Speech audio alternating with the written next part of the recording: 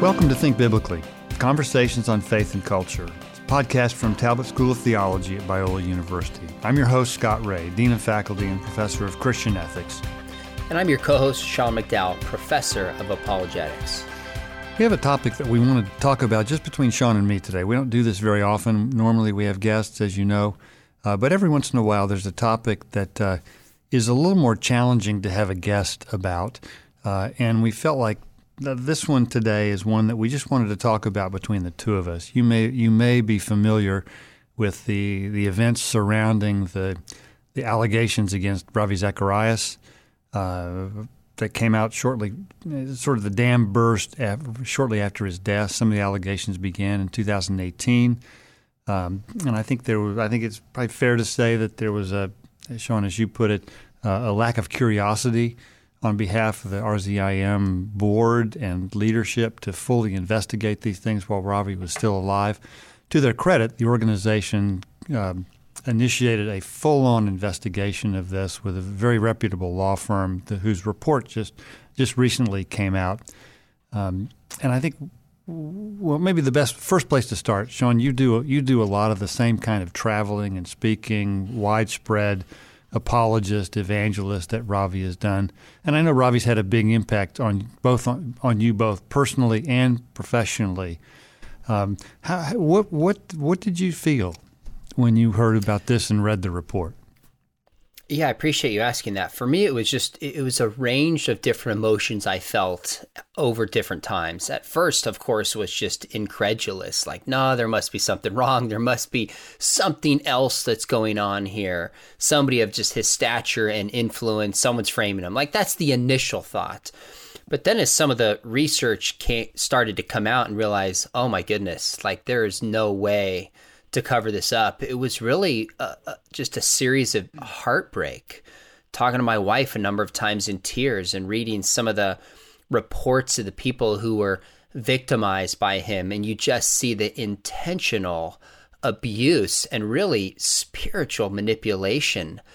That reading that was like, oh my goodness, like just, I can't tell you how many times I was in tears because I know people who work there. I know it affected his family. The body of Christ. And then to be honest with you, over time, there was really feelings of anger too, that he really deceived people. He had been confronted about this. I actually only met Ravi, I think once 25 years ago in 1996. So I didn't know him personally, which is kind of interesting in its own regard, that I interact with a lot of apologists and evangelists, but never actually met him personally over the past quarter century.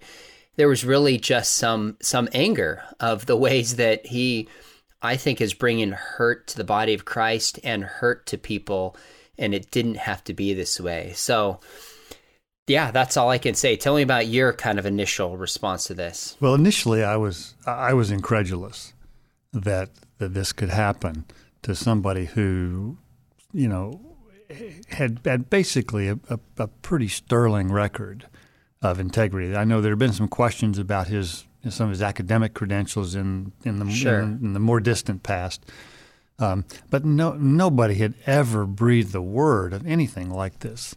The sexual misconduct, the manipulation, the conflicts of interest, and the way people were spiritually manipulated, and how I think one of the main things that shocked me out of it is the capacity for self-deception that we all have, and the capacity for using spiritual language to justify things that are just overt sin and egregious sin. So I was, and like you, Sean, I was deeply saddened by this because we've had a number of our graduates from our philosophy program here at Talbot have gone on to be evangelists and apologists for RZIM in different parts of the world. Yeah. We've had a partnership with our RZIM to give advanced standing to some of their staff to come study with us. We've always had a good relationship. The one thing that stood out to me is we've had Ravi on our campus numerous occasions. He spoke, I think, most recently at commencement.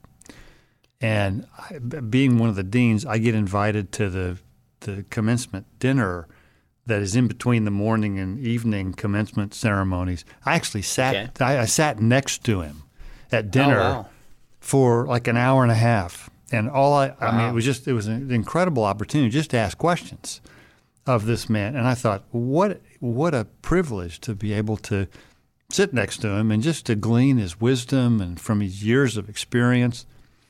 And I never, in my wildest dreams, envisioned that someone of his stature and someone of his character, at least what I thought about to be his character, could fall this hard.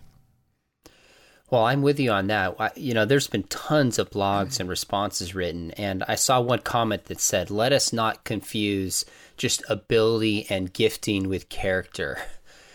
And I thought, wow, that is a really good insight. I mean, I don't know. I don't think there's anybody over the past 50 years who is more articulate than Ravi. There's some other people you could argue are as articulate as him, possibly.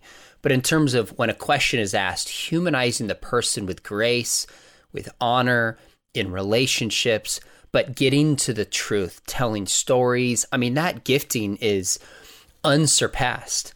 But we can't confuse gifting with character. That was a huge takeaway for me, because we can rest on those kinds of things, but if we do, when it's all said and done, it's just not going to end well if we approach it that way. And Sean, this is something that I intend to talk to the Lord about when I get to glory, because this is one of the things that really puzzles me about so many Christian leaders who have big gifts and huge impact, but they also have big baggage that they're carrying with them.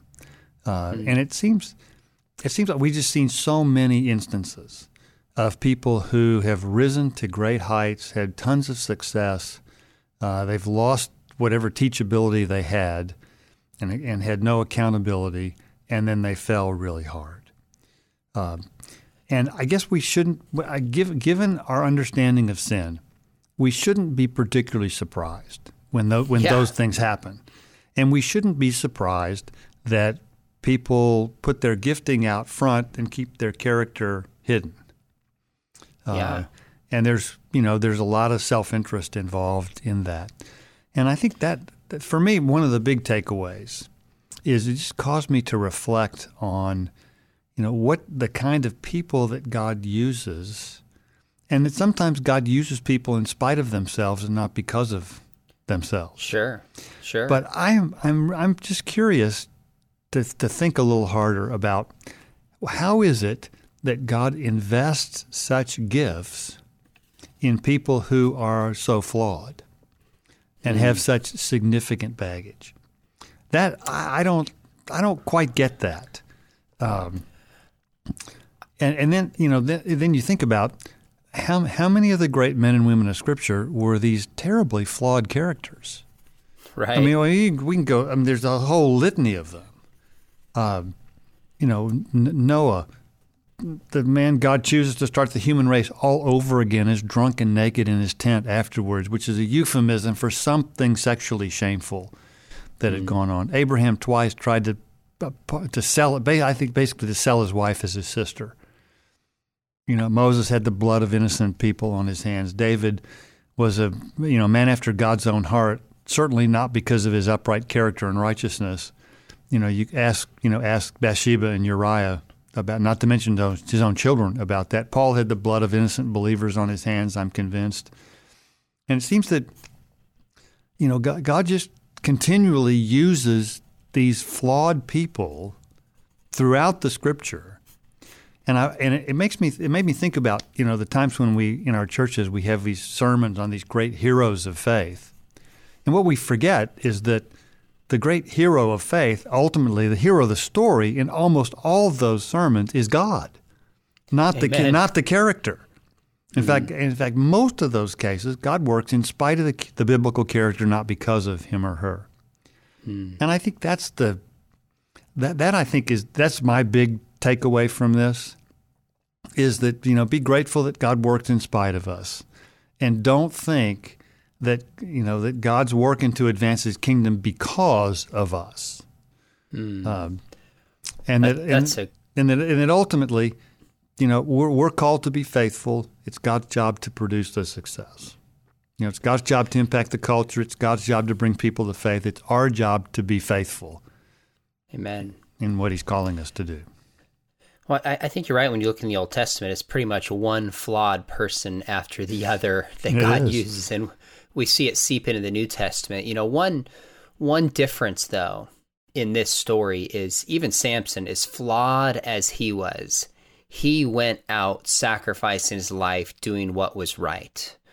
You see David, a man who's a murderer and an adulterer, man after God's own heart, who owns it when he is confronted. The famous story of Nathan who says, "You are that man." Well, there was a letter that had surfaced from Lori Ann Thompson, the couple who first talked about him really grooming her and inviting her to send sexual images. And just when she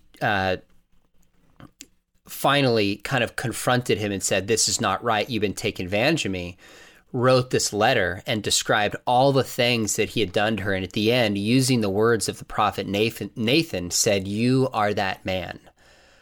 I mean, powerful words. Powerful. Well, there's no evidence that I'm aware of that he ever repented and came out about this. In fact, as I understand, even towards the latter part of his life, there were pictures that were sent that were inappropriate, and it just seemed to continue. Now, only God knows the state of somebody's heart. The good news is we don't ultimately have to make those assessments because we humanly can't do that. David in 1 Samuel 17, Samuel's like, man judges the outside, but God judges the heart. We can't assess that, but there is a significant difference between somebody who is profoundly flawed that God uses and owns those flaws, right, and someone who never, ever does. That's why I wish he was alive when some of these things had really come forward, and he could have brought some clarity for that. So that's a hard part about this that I think a lot of people are wanting more than what we have. So that's one. Yeah. Go ahead. Well, here's one of the other things I wonder about on this is, he was instrumental in thousands and thousands of people coming to faith. What should we say to those people who, came to faith through his ministry and are now, looking, I think, understandably a bit disillusioned by somebody who had such a big impact on their lives? That's a great question. That's one that I've wrestled with. I think the first thing we just say is, I am so sorry you're hurting about this. Because I think some people who come to Christ are probably going to have a range of different responses to this. I think some might be able to say, wow, God used a flawed person, brought me to Christ. A good friend of mine whom was brought to Christ through a fake former satanic leader in the 80s. It comes out, it was a complete charade, but it brought him to faith. And he was able to say to me, he goes, you know what? It's crazy that God used such a flawed person who is a deceiver to bring me to faith. And he was able to make that separation. But I think for a lot of people, it's just harder emotionally too, for different reasons. So the first thing I would say is, gosh, I am just heartbroken.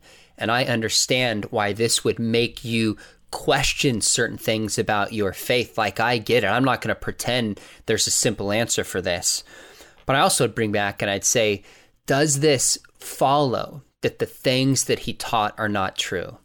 Does this change what was spoken about Jesus?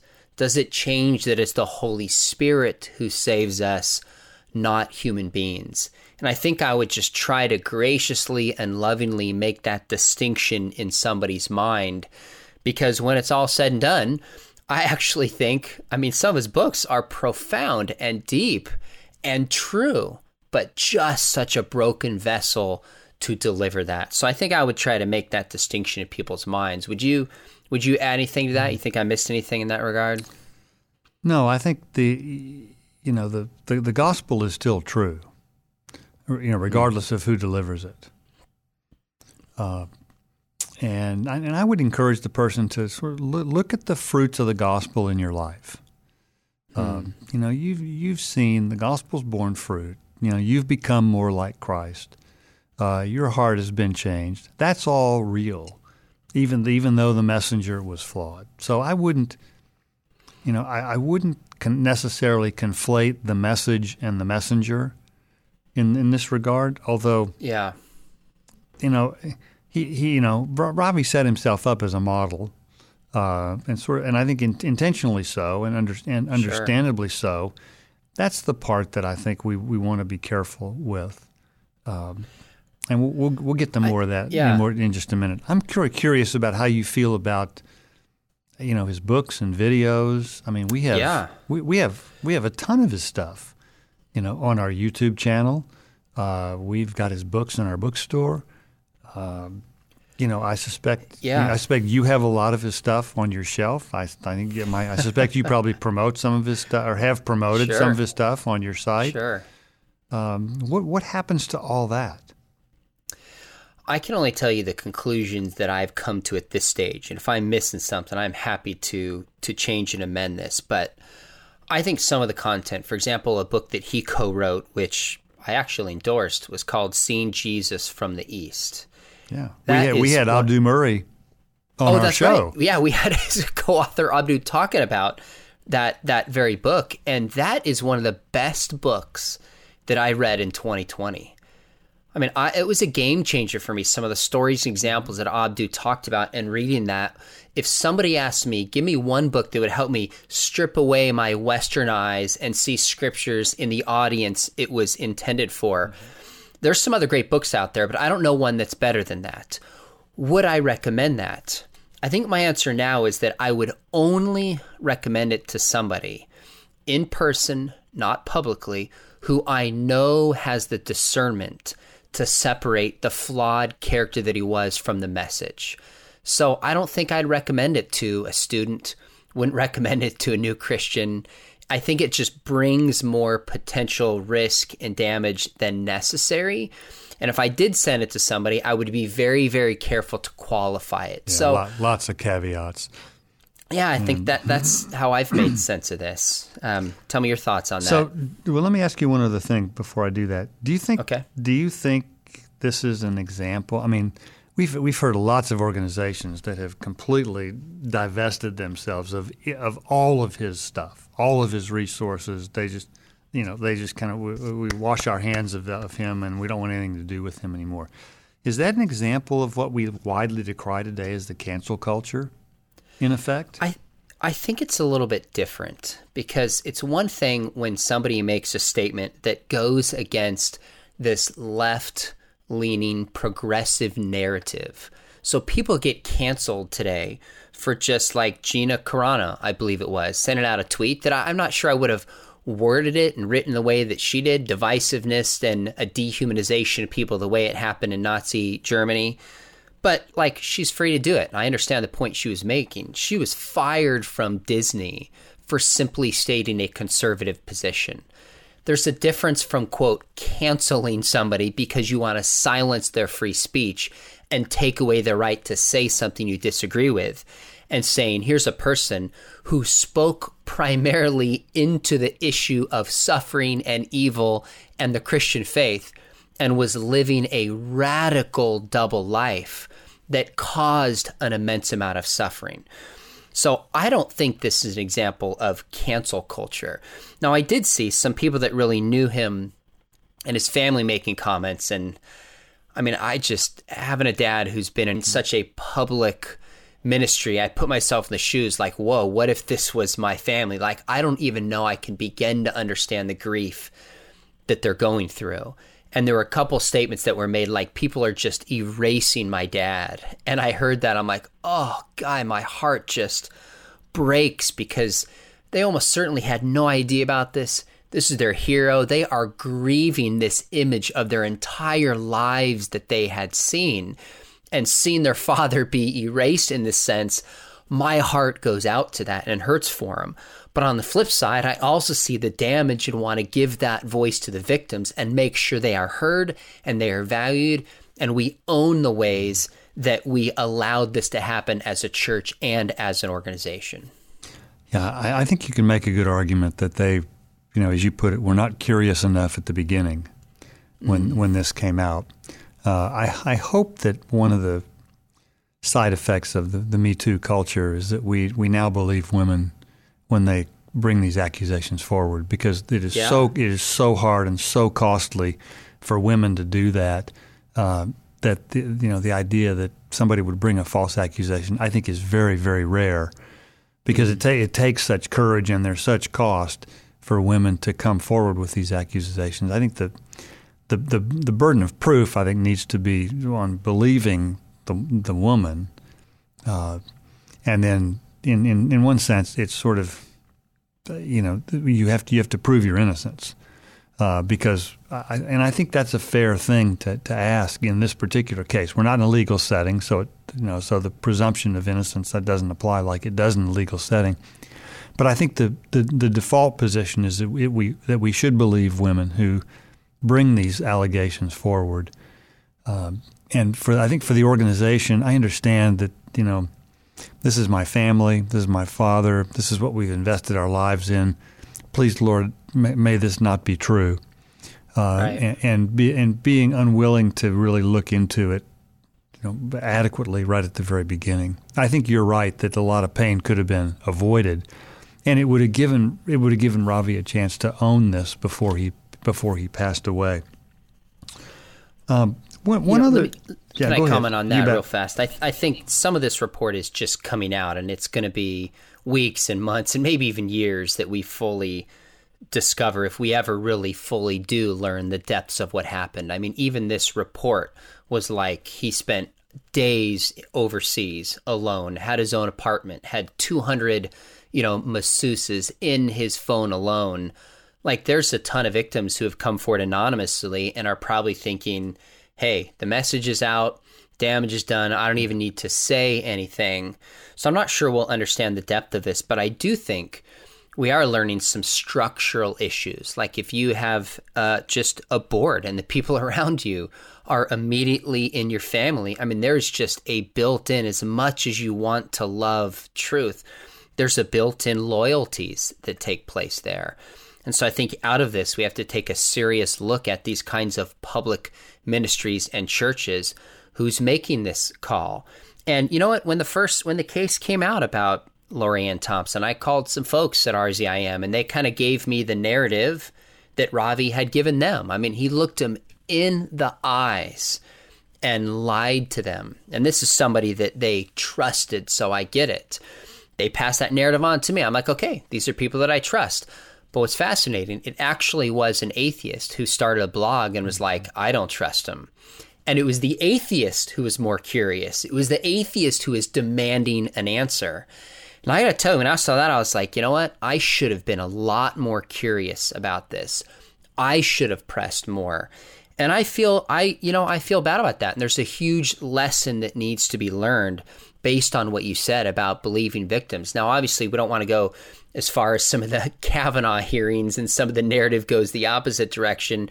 But I think that's an exception in a special place. In the vast majority of cases, I think when this came out, had people just said, okay, Ravi, just give us your phone. Just give us certain emails. And if he was innocent, it seems like if somebody said that to me, I'd be like, great, let me just clear myself. I'm going to go out of the way, take my phone, take all of this stuff. That would have been the easy thing to do. And the fact that that didn't happen should have been a red flag. Yeah, the fact that he refused to turn that over, should have been a warning to the board that something's amiss here.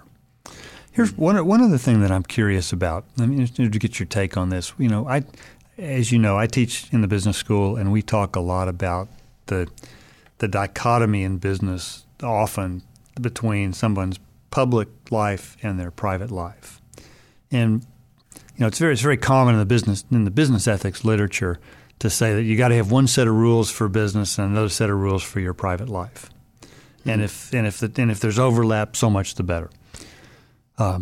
We tell our students, we say, look, that's not only is that a violation of the lordship of Christ over all of life.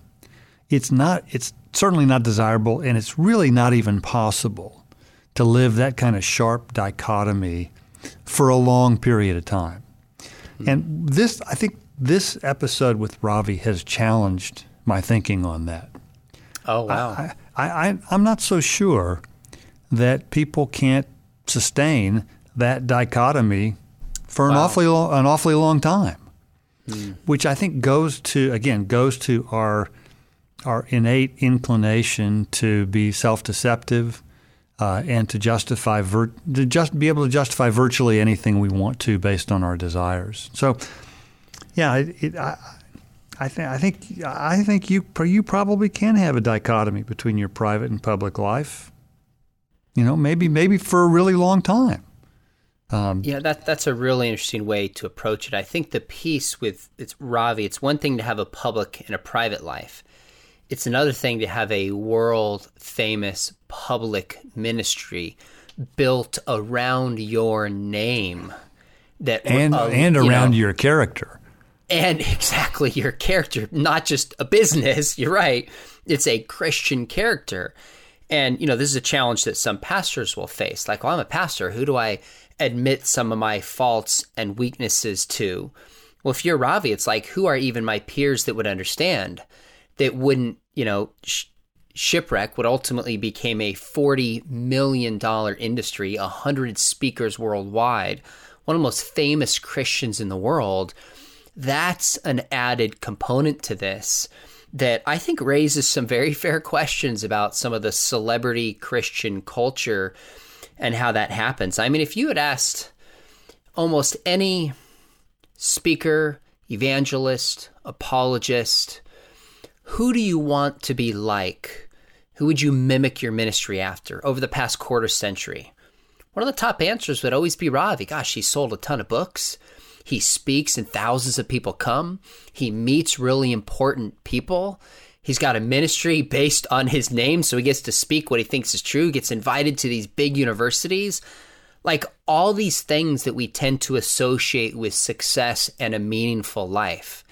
And one of my big takeaways was like, wow, you can have all of that and not have a fulfilled life that ultimately is going to cause more damage and pain. So I think you're right that he was, in some way, he had to be living this double life, and he was smart enough to know and just covered up, and I think justified it to himself.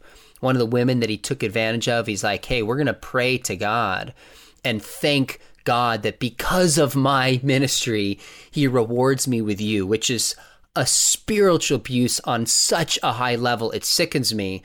But it also tells me that there was this division within him, and it probably started small, and he just never had the space in his life to process this and be a human being. And so that double life was easier than coming clean on some of the sin and struggles in his life. Well, and I think the message to young apologists, evangelists, is that, be careful of being utilitarian about your character, because it's not, from a utilitarian perspective, it's not hard to justify keeping these character things quiet and under wraps so that the greater good, the success of the ministry can continue going forward. Unfortunately for those who think that way, God is not a utilitarian when it comes to our character. God is a full-on virtue theorist when it comes to those things. And I think ultimately this is where I think the celebrity Christian culture, I think, really gets this backwards, is that, God is not particularly interested in our being successful because ultimately that's his responsibility. God's interested in us being faithful. Paul said it's required of a man that he be shown to be faithful. And I think that's true when, God, we don't bring people to faith, God does. We don't change the culture, God does. At the end of the day, we don't ultimately build these organizations that are going to last, God does. And so I just have become a lot more careful about taking success or lack of it personally and thinking that I'm somehow responsible for these things. Because at the end of the day, this is God's kingdom. And, God's kingdom is going to get along just fine, if I live life at a reasonable pace and focus on being faithful, because that's ultimately what we are called to do, and to leave the success part up to God. I think that's well said. And it's also, I think as believers, we have a different metric of success. I mean, Jesus is like, leave the 99 and get the one. It's like, wait a minute, that makes no financial sense, but the individual matters. So I think there's a real temptation in ministry. Success is the number of followers on some social media platform, number of books sold, just numbers in platform. And I do believe that God has made some people that are bigger than life and can speak into those platforms. I mean, Billy Graham was an example of that. He certainly was human and had his flaws. We had Ruth Graham to talk about. Yeah. Sometimes she felt like she was never alone with her dad, and it was all ministry, not family. Like, he was a human being. But obviously, from everything we know, was able to stay focused on the gospel and live his life and ministry with integrity. But that's not necessarily the bigger metric in God's eyes. Billy Graham was being the person that God created him to be. And growing up with a dad who has been famous in ministry, it's so many people will put comparisons. I was just speaking last week, and two people, one lady goes, well, we'll see if you're as good as your dad. Another guy goes, hey, you're almost as good. Like, there's all these, we just compare all the time. And one of the freeing things for me was like, you know what? I just honestly want to be the person that God has designed me to be. He's the one who gives and takes platforms. And at the end of the day, if we're just faithful to what God has given us, that's success. I don't want to live this comparison game. It's empty. And if we see anything, the person with all the comparisons that so many people wanted had an empty, double, painful life that led a wake of suffering behind him. So I think this should make all of us in ministry in some capacity just take a step back and say, what am I chasing? What is my life about? How am I going to gauge success? And what does faithfulness look like? You know, Jesus actually had something to say about that. He said, remember in Mark chapter 8, he said, what does it profit a man to gain the whole world and to forfeit his soul? That's right. And I don't want that on my tombstone. And I think that's the part that saddens me about this. Yeah. And again, you know, I think there's so many cautionary tales here. And I think, you know, I mean, if God's gifted you to do terrific things and open doors for you to do them, by all means do them. But don't think that that's because of you. You know, because I got news for you. It's not. You know, Sean, you're awfully good at what you do. And, you know, don't tell your dad this, but I happen to think you're better than him already. But don't think that's because of you. You know, God's gifted you. You had great modeling. Your dad also had people who he had, you know, had given the freedom to speak hard truth into his life from time to time to keep, you know, I mean, there are times I'm sure when your dad could have gone off the rails. Sure. But he had your mom, for one, who I don't think was going to put up with any of that nonsense. But he also had people in his life who he trusted and who he gave permission to sort of penetrate that facade that we all put up some sort of facade of spirituality. But allowing people to ask hard questions to get behind that, I think is just crucial for us to be able to do. So I think that's the thing that I would want our listeners to take away from this, that be very careful about gaining the whole world and forfeiting your soul. Well, that's a great takeaway, and it's hard to top that. I think let's leave with that. What are we chasing? And what does it mean to be successful in the eyes of God? I think that can change everything. You're here. This has been an episode of the podcast Think Biblically, Conversations on Faith and Culture. The Think Biblically podcast is brought to you by Talbot School of Theology at Biola University, offering programs in Southern California and online, including our Master's in Christian Apologetics, now for the first time offered fully online.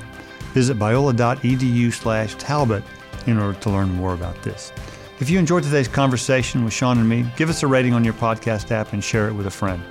Thanks so much for listening, and remember, think biblically about everything.